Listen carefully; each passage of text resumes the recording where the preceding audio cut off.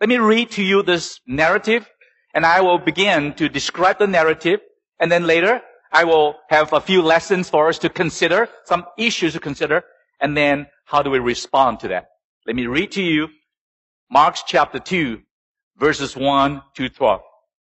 Follow along in your Bible and in your cell phone or other electronic apparatus. Chapter 2 of Mark, verses 1 to 12. And when he returned to Capernaum after some days, it was reported that he was at home, and many were gathered together, so that there was no more room, not even at the door. And he was preaching the word to them. And they came, bringing to him a paralytic, carried by 4 men. And when they could not get near him because of the crowd, they removed the roof above him, and when they had made an opening, they let down the bed on which the paralytic lay. When Jesus saw their faith, he said to the paralytic, "Son, your sins are forgiven." Now, some of the scribes were sitting there, questioning in their hearts, "Why does this man speak like that? He's blaspheming. Who can forgive sins but God alone?"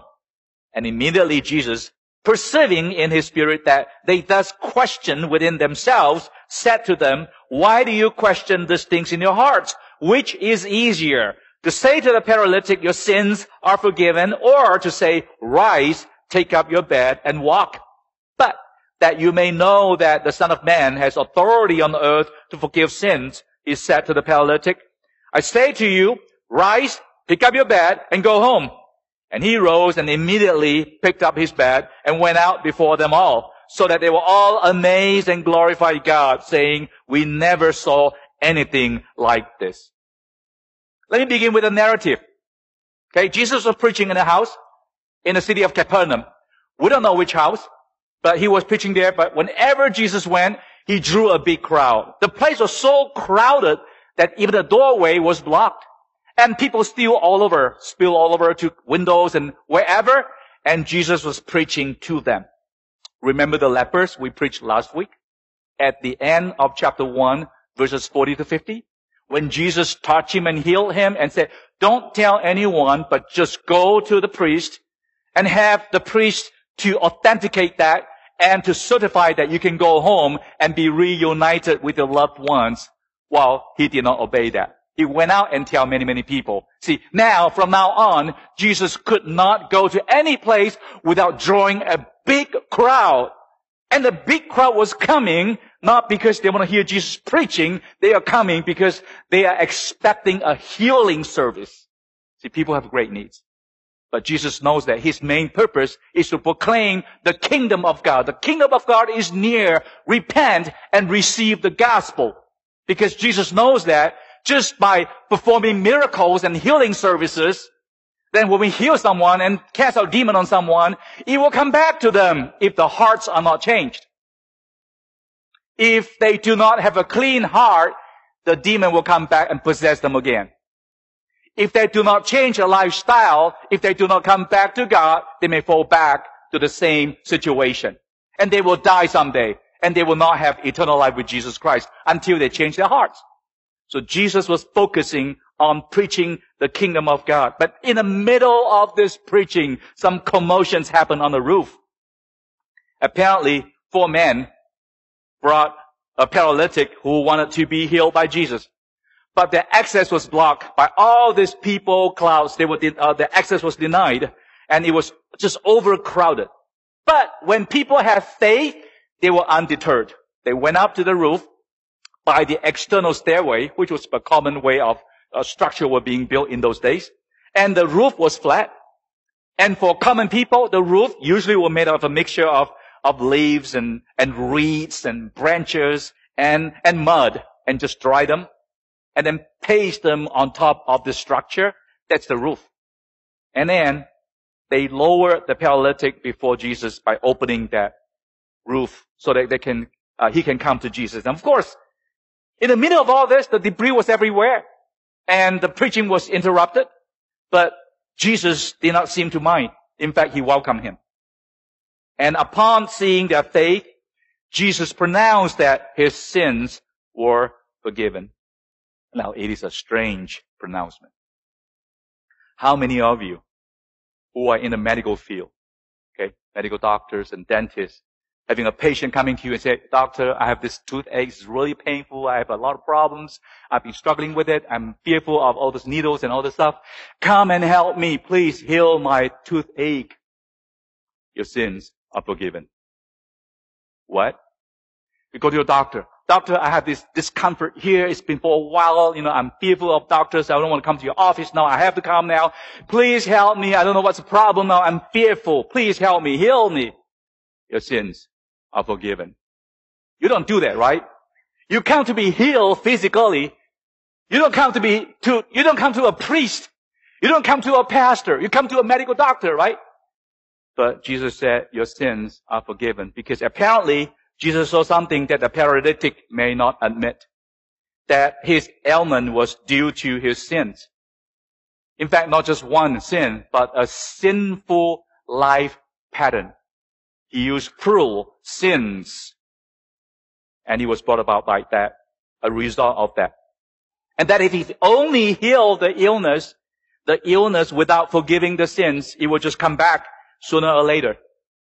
So Jesus' comment raised some eyebrows, especially among the scribes. The scribes are scholars who interpret the Old Testament laws, and they copy the Bible, the scriptures in the temple. And they basically teach people what is the proper way of interpreting the laws, what is the proper way of a behavior, expression of the faith. So when they heard that, they have a problem with Jesus' pronouncement. In verse 6, the scribes were sitting there questioning in their hearts. Mental exercise. And verse 7 says, why does this man speak like that? He's blaspheming. Who can forgive sins but God alone? So first of all, they pose a challenge to Jesus. Why does this man speak like that? And secondly, they pass a judgment on Jesus. He is blaspheming. What is that? Means you insult God. And then they gave him a rebuttal. Who can forgive sins but God alone? Meaning, you are not God. How could you claim that? That's blasphemy against God. You have offended God. Now let me ask you this question. Do they have the right theology? That only God alone forgive sins. Is that the right theology? Yes, it is the right theology. Only God can forgive sins. So what's the problem? So what is the issue? What is the problem? They fail to identify Jesus as the Son of God. They fail to identify Jesus as the Creator, through whom all things are created. That's a failure. Good theology, bad application. Good theology, bad identification. And Jesus knew exactly what was inside them. And to the shock of the scribes, Jesus surfaced what was inside of him. And Jesus countered the scribes by presenting them with a multiple choice. Now, which is easier? To forgive sins or to ask this paralytic to stand up and walk? Which is easier? Now, which is easier? To the scribes, both are hard. The scribes can't heal the paralytic. The scribes can't forgive sins. And they know that. It will be difficult for them either way. What about Jesus? Which way? This multiple choice, which way is easier for Jesus? Both are easy, because Jesus has authority over all things, including forgiveness of sins, including over illnesses and weaknesses, physically, emotionally, spiritually. Jesus heals. So both are easy for Jesus. But for the sake of the scribes who struggle with this multiple choice question and say, you know what? Anybody can claim that I forgive your sins, right? You're okay. Go in peace. Forgiven. Go. You're okay. How do you verify that? How do you prove that? Okay. To a human being like scribe, who can't read the mind of the people, who can't see what is happening in the mind, in the hearts of the people, they want to see something. So to a scribe, I want to see the paralytic walked again. That is a confirmation that you are the Son of God. So Jesus said, for the sake to prove to you that I am the Son of God, I am telling the paralytic to rise up, take out your bed, and walk and go home. And he did just that. As a proof that Jesus not only can heal that person, but Jesus can only also forgive sins.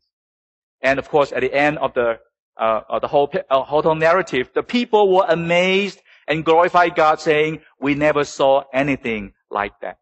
That's a narrative. You're familiar with that. But what are the issues? What are the issues that we are wrestling with? What are the issues that we are dealing with? What are the lessons that we're dealing with today? 4 lessons. First of all, Jesus has authority over all things. Jesus has authority over all things. In chapter 1, the narrative moves very quickly from event to event, proves that Jesus has authority over Satan in his temptations. Jesus has authority over the demons when he casts out the demons. Jesus has authority over diseases. He healed those with fever, others with leprosy, and many, many others, as described in chapter 1. And now we see Jesus has the authority to forgive sin. You know, kings and emperors can give royal pardon and amnesty to the guilty. That's what they can do. The court can hand down a guilty verdict or declare innocence based on the law of the land. That's what they can do. A human being, we can offer forgiveness to someone who wronged us by the grace of God. Because people say forgiveness is divine. Almost like only God can forgive. It's hard. But some can do that. They offer forgiveness to those who offended them. But only God alone can forgive sin. And King David knew that very specifically when he committed adultery with Bathsheba.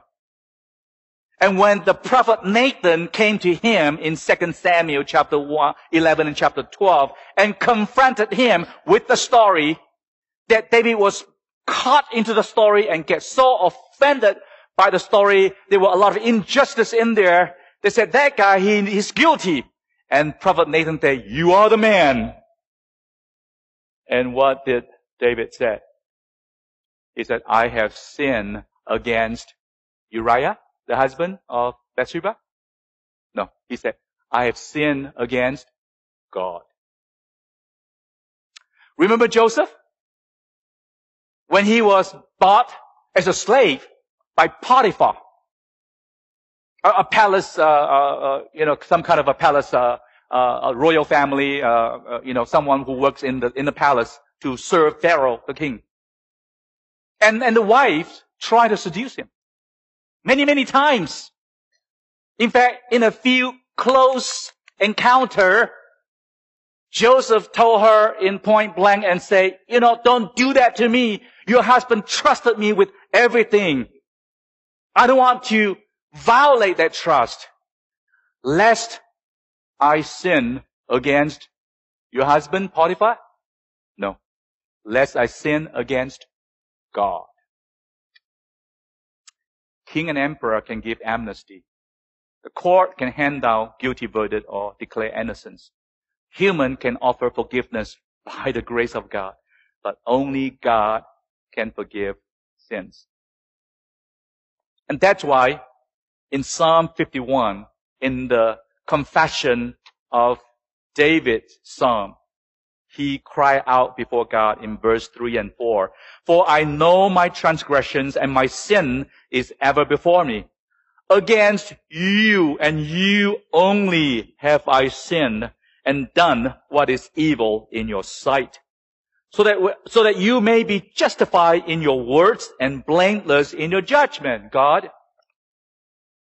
David knew specifically that when he sinned against God. Why? Because he acknowledges that God is the creator.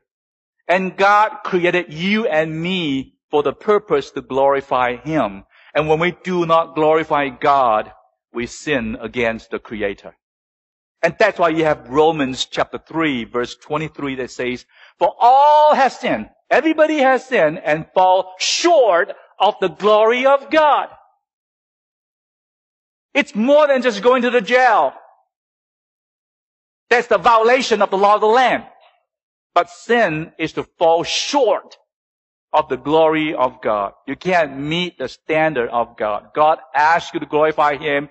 You didn't do that. That's a sin against the creator of your life and my life. And today, with that issues and with that lessons, I want to encourage you to come to Jesus. To come to Jesus. Because Jesus offers forgiveness. And forgiveness is what we need.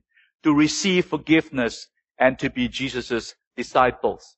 And having received that, it is also our obligation to give forgiveness to others. And that's the hard part.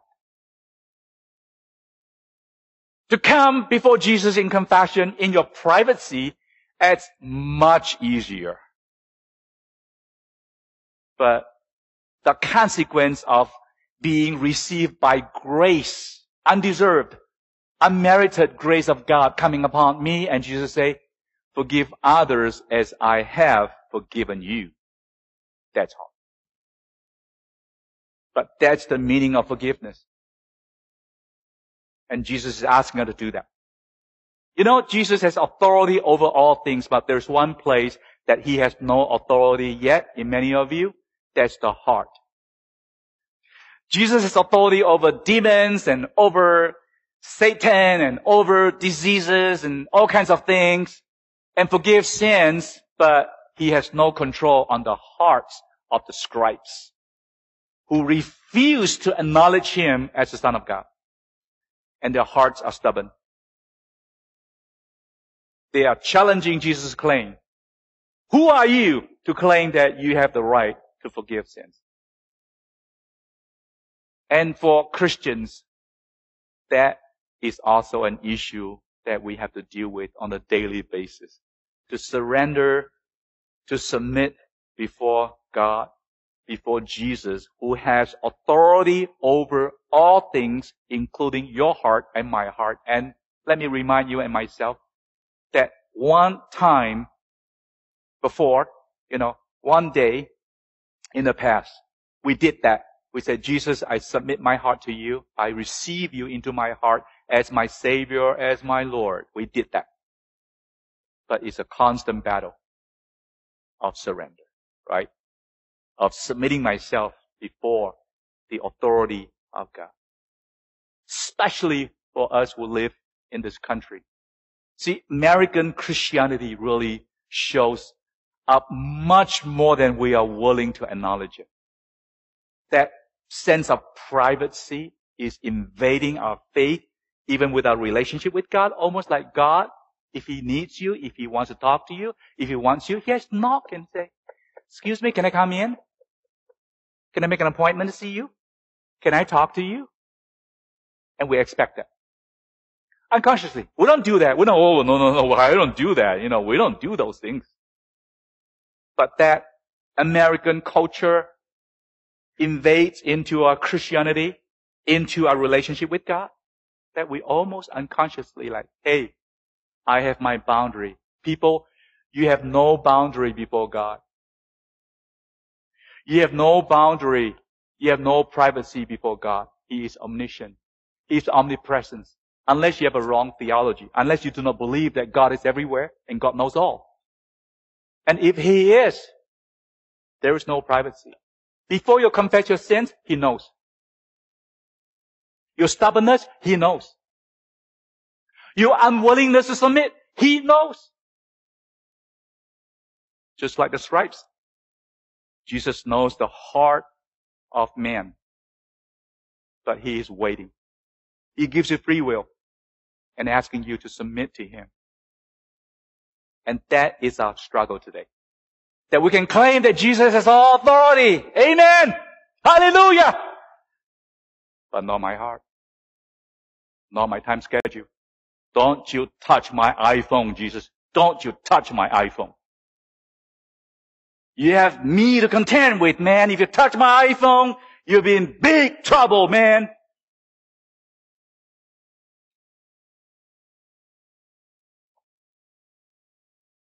And I wonder, I'm surfacing some of the heart issues of people today. Authority for us who live in America is so hard to deal with. Surrender and submission is so difficult to learn and grow. But Jesus has authority over all things, including your heart and my heart. Second issue. We need to increase our faith in Jesus Christ. Because when Jesus saw this 5 men, 4 carrying the stretcher, 1 lying down as a paralytic, can't move at all, Jesus saw that faith and He healed them. He healed him. You know, I read this Pastor Ray Stedman's exposition on this part of the passage here, and he gave something very, very tangible, useful, and so clear about what is faith. What is the manifestation of faith in these friends and 5 men coming to Jesus? He said to show the faith that they have, and Jesus appreciate those faith, they did 3 things. 1, they do the difficult. It was not easy. Secondly, they did the unorthodox. That's an abnormal entry. You know, the way they brought the paralytic to Jesus. It was abnormal. It was not the usual way. It was unconventional. And thirdly, it was costly. It cost them something. It cost them time. It cost them energy. It cost them some money maybe to repair the roof.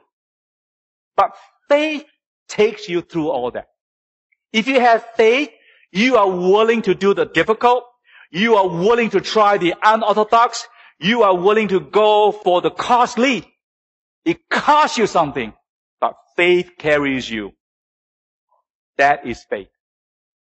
If you are going to routine, you don't need faith. You just need faith for salvation, but not for your living.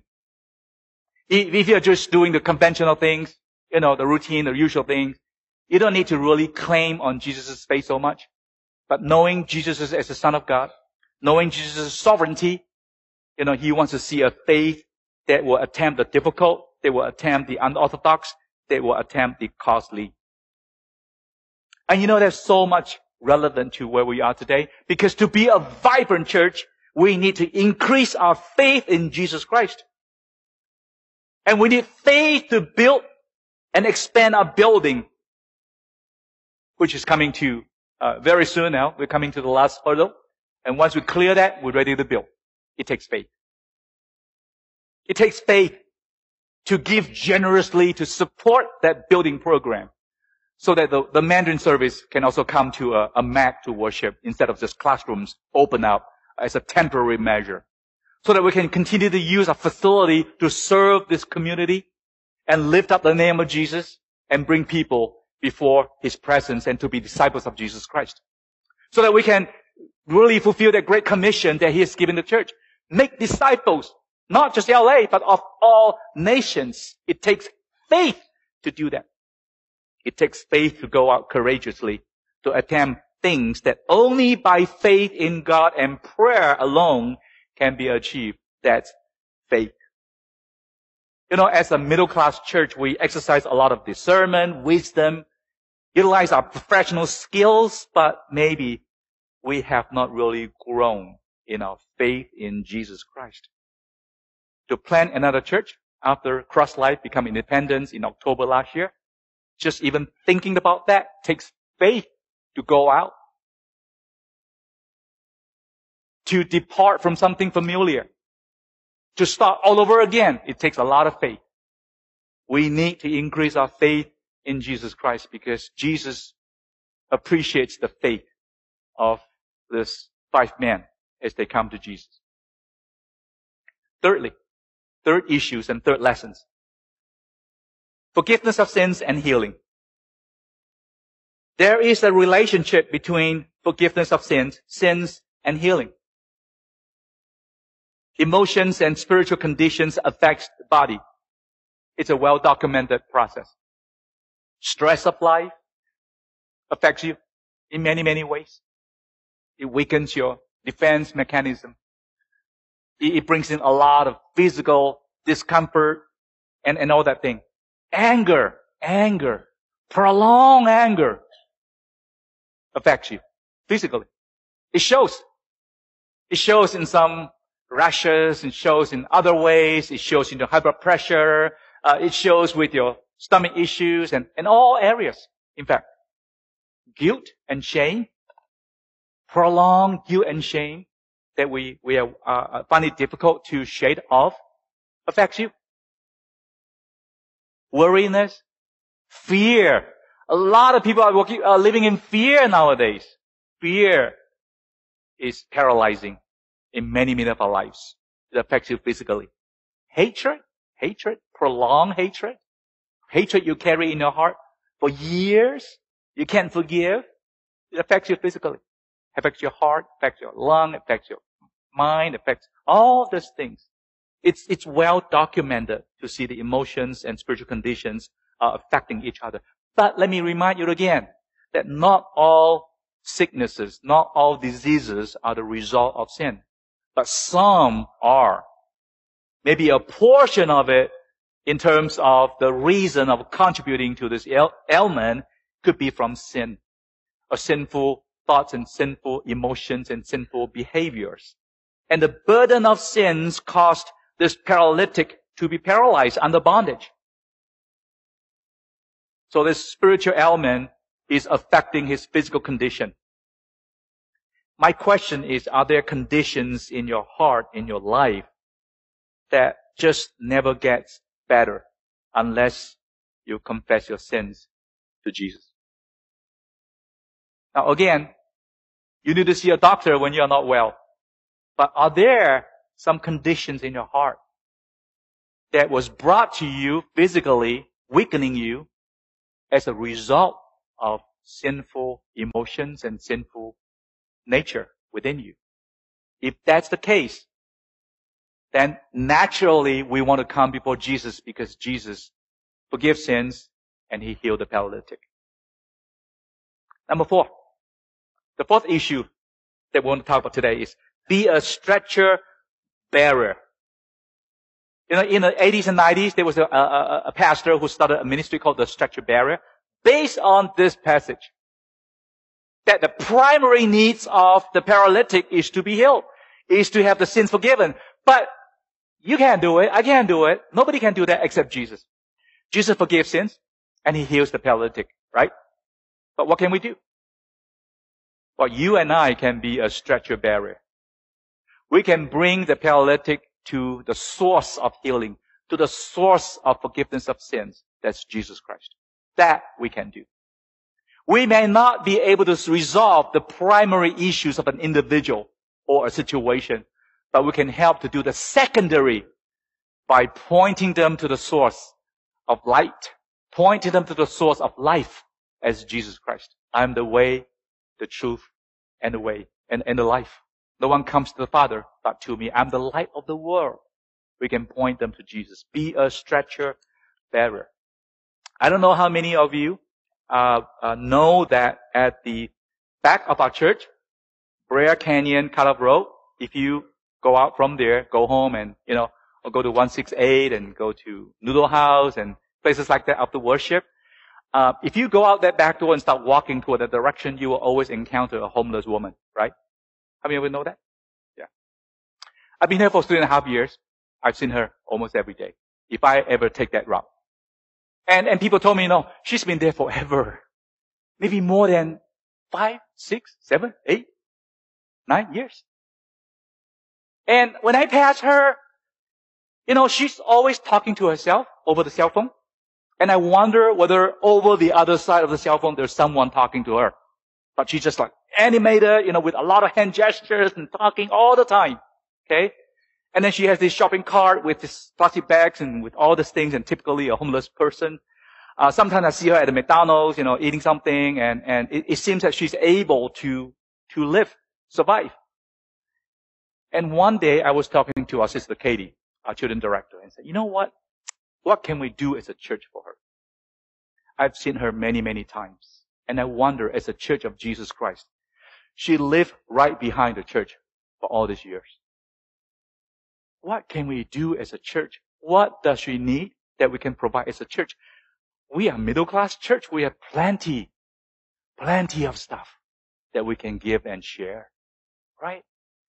So our sister Katie, she's very creative and very bold as well. So one day the pastors, we usually have a monthly pastors luncheon that we fellowship and, grow and fellowship together and grow together. And sometimes we walk through that back door, Brea Canyon Road and go to Noodle House, Pokinometry and places like that to eat.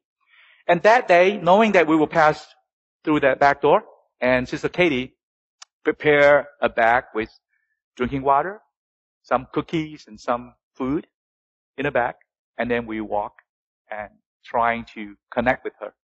As she approaches this homeless woman, okay, and say, hello, she's like, go away, go away, go away, go away. And then Katie's like, just give you, no, go away, go away, go away. So we kept on walking to the restaurant, have our lunch. Coming back, Katie make a second try. I was walking with her. And before we can even reach her, seeing that Katie and myself coming to her, she's like, go away. I don't need you. Go away. Don't talk to me. Go away. And it really puzzled me because I know she has needs, right? Definitely. But why? Why she refused our help? What happened? And I begin to reflect on that. I have no answers. I really don't have answers. I was like, was our attitude bad? Were we giving her the attitude that, hey, I'm, holier than thou, I'm better than you, so I'm giving you this extras I have? No. I think with all sincerity, our sister Katie was coming as a servant and serve her. What happened? Maybe she has been refused too many times in the past. And she's just like, I don't want that anymore. Maybe she's been humiliated in the past. That maybe not verbally, but the way that we look at her, she was like, I'm like a leper. Last week we talked about leper. I'm like a leper, a modern day leper. People avoid me. People avoid eye contact with me. People feel guilty when they pass me, but, they press on and move away and then move on with their lives. I don't know. I'm not trying to make you feel guilty or myself feel guilty. I'm trying to understand her. And I admit that I don't know. And I talked to someone who worked with homeless person. And he told me, it happens a lot. But if you really want to reach out to them, you just keep trying and keep trying and keep trying and keep trying until they open up. Because they've been burned. They've been hurt. It's very difficult for them to receive help sometimes. I was like, we have resources and we thought we can help. And they're like, I don't want you. I don't want your help. Whoa. Yesterday, we have a Mandarin Chinese New Year celebration here as an outreach, and 240 people came. 60 were seekers, friends and spouses and relatives of our Mandarin members. So they were singing and all these things. And before it all started around 12 o'clock, one of the young adults came to me and said, hey, Pastor, someone want to see you. Two homeless person want to see you. So sure enough, I went out there and saw this couple. I don't know that relationship, a man and a woman, pushing a shopping cart, and I went and said, how can I help you? And then he shook my hand and said, don't worry, I'm not asking for food. See, I have this food in my shopping cart. Sure enough, there are cookies and all the boxes of food in the cart. He said, but I need some old clothing. This is all I have here. I need some old clothing. It's cold out there. Do you have some old clothing in your church? And I remember a few weeks ago, we have some old clothing out there hanging there. Those are the left behind and lost and found thing that some of you and young people left in the church. And then it was all hang out there for people to claim it and take it home. And I remember that. So together with Matthew and Charlene, and we just opened up this door and that door, that storage. It was not there. We went to Sunday school, nursery area, opened up all the storages. It was not there. So I text the secretary and say, where were the old clothing? All they say after we left there for a few weeks, nobody claimed it and we can't store it anymore. So we gave it away to, of course, homeless ministry or some welfare ministry to help other people. So it wasn't here. I was like, we missed that.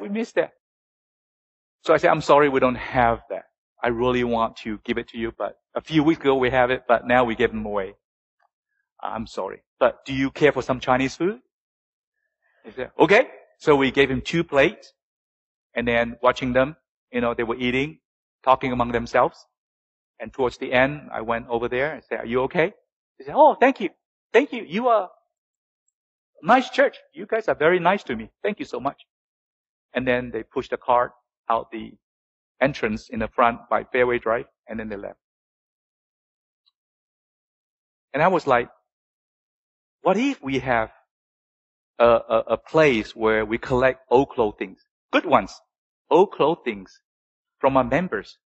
We have plenty. I, as a pastor's income, I have plenty of old clothing, plenty in good conditions. What if we have some ministry here where we can collect old clothing and with homeless individual increasing in LA, and the city can't even resolve that. It's much more complex than you think. Okay, don't be a messiah. We can't resolve this issue. They may not even want your help. You build houses, they may not even want to move in.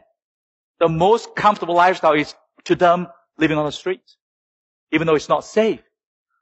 It's just, perplexing, but it's a complex issue. We can't solve the issue. Only Jesus can. But we can be the stretcher bearer. We can carry them for a certain distance. Like providing old clothing or something like that. Our church used to open up to homeless ministry for a few years. That's what I heard. And after a few years, the leaders left and all that, and we did not carry on because it was too hard. It was too hard. But maybe something like that. Be a stretcher bearer to those who are in need. And would that be something that God is speaking to you, that you can begin and say, to be a vibrant church, let's do something like that. Unorthodox. Costly. Difficult. But it is an expression of faith in God as a vibrant church. I don't know. I don't have the answer. But the 4 men did just that. They cannot heal the paralytic. They cannot forgive the sins of the paralytic. But together they brought him to Jesus. And Jesus healed him. And Jesus forgave the sins.